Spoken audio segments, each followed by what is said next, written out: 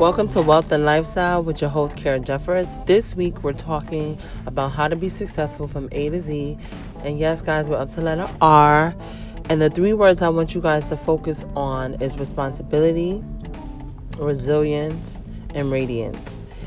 And I picked those three words, and I was thinking and I was praying because, one, it will always be your responsibility to be successful, happy, thriving, pushing.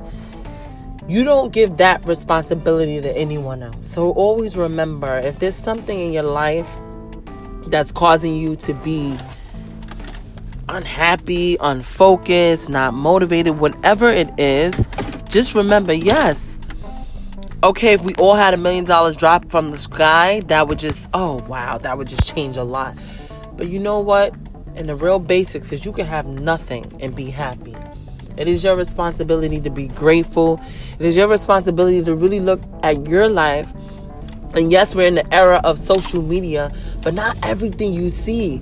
Because like your mother always says, everything that glitters is not gold. Everything that looks good is just not good for you.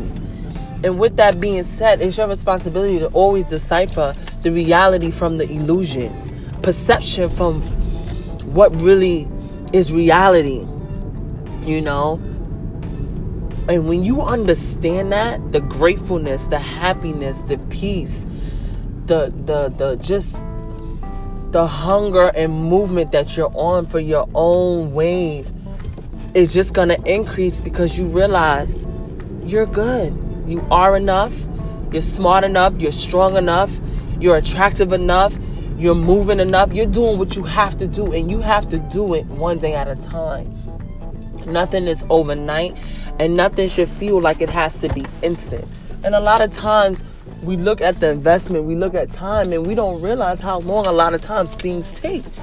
And that's fine. But it's our responsibility to put in the work and do what we got to do. And that moves us to resilient and radiant. And I picked those two words because radiant is important to me because I correlate that to positivity. And I want you guys always to be positive, always to shine and be bubbling and excited about what God has for you. And you know, sometimes we're not always in a good mood, and sometimes we're not as focused, and sometimes we're not as radiant. But I encourage you guys this week to focus on the good energy, the positivity, the things that's going right. And next week is S, QRS. So we're up to S. We're winding down to the end of the alphabet. And remember, you got it. So if you got it, you have so much to be radiant about, bubbly, energetic, and positive. And even if that's not you and you're more laid back, calm, you like to observe, that's just fine. But always inside, be positive, and not to look at things in a way because you're not the victim, you're the victor.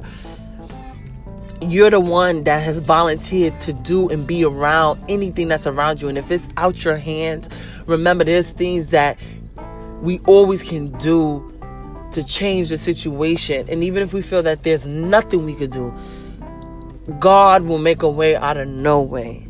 So that radiance, that positivity, and seeing the glass half full is very important. And that brings us to resilience. And resilience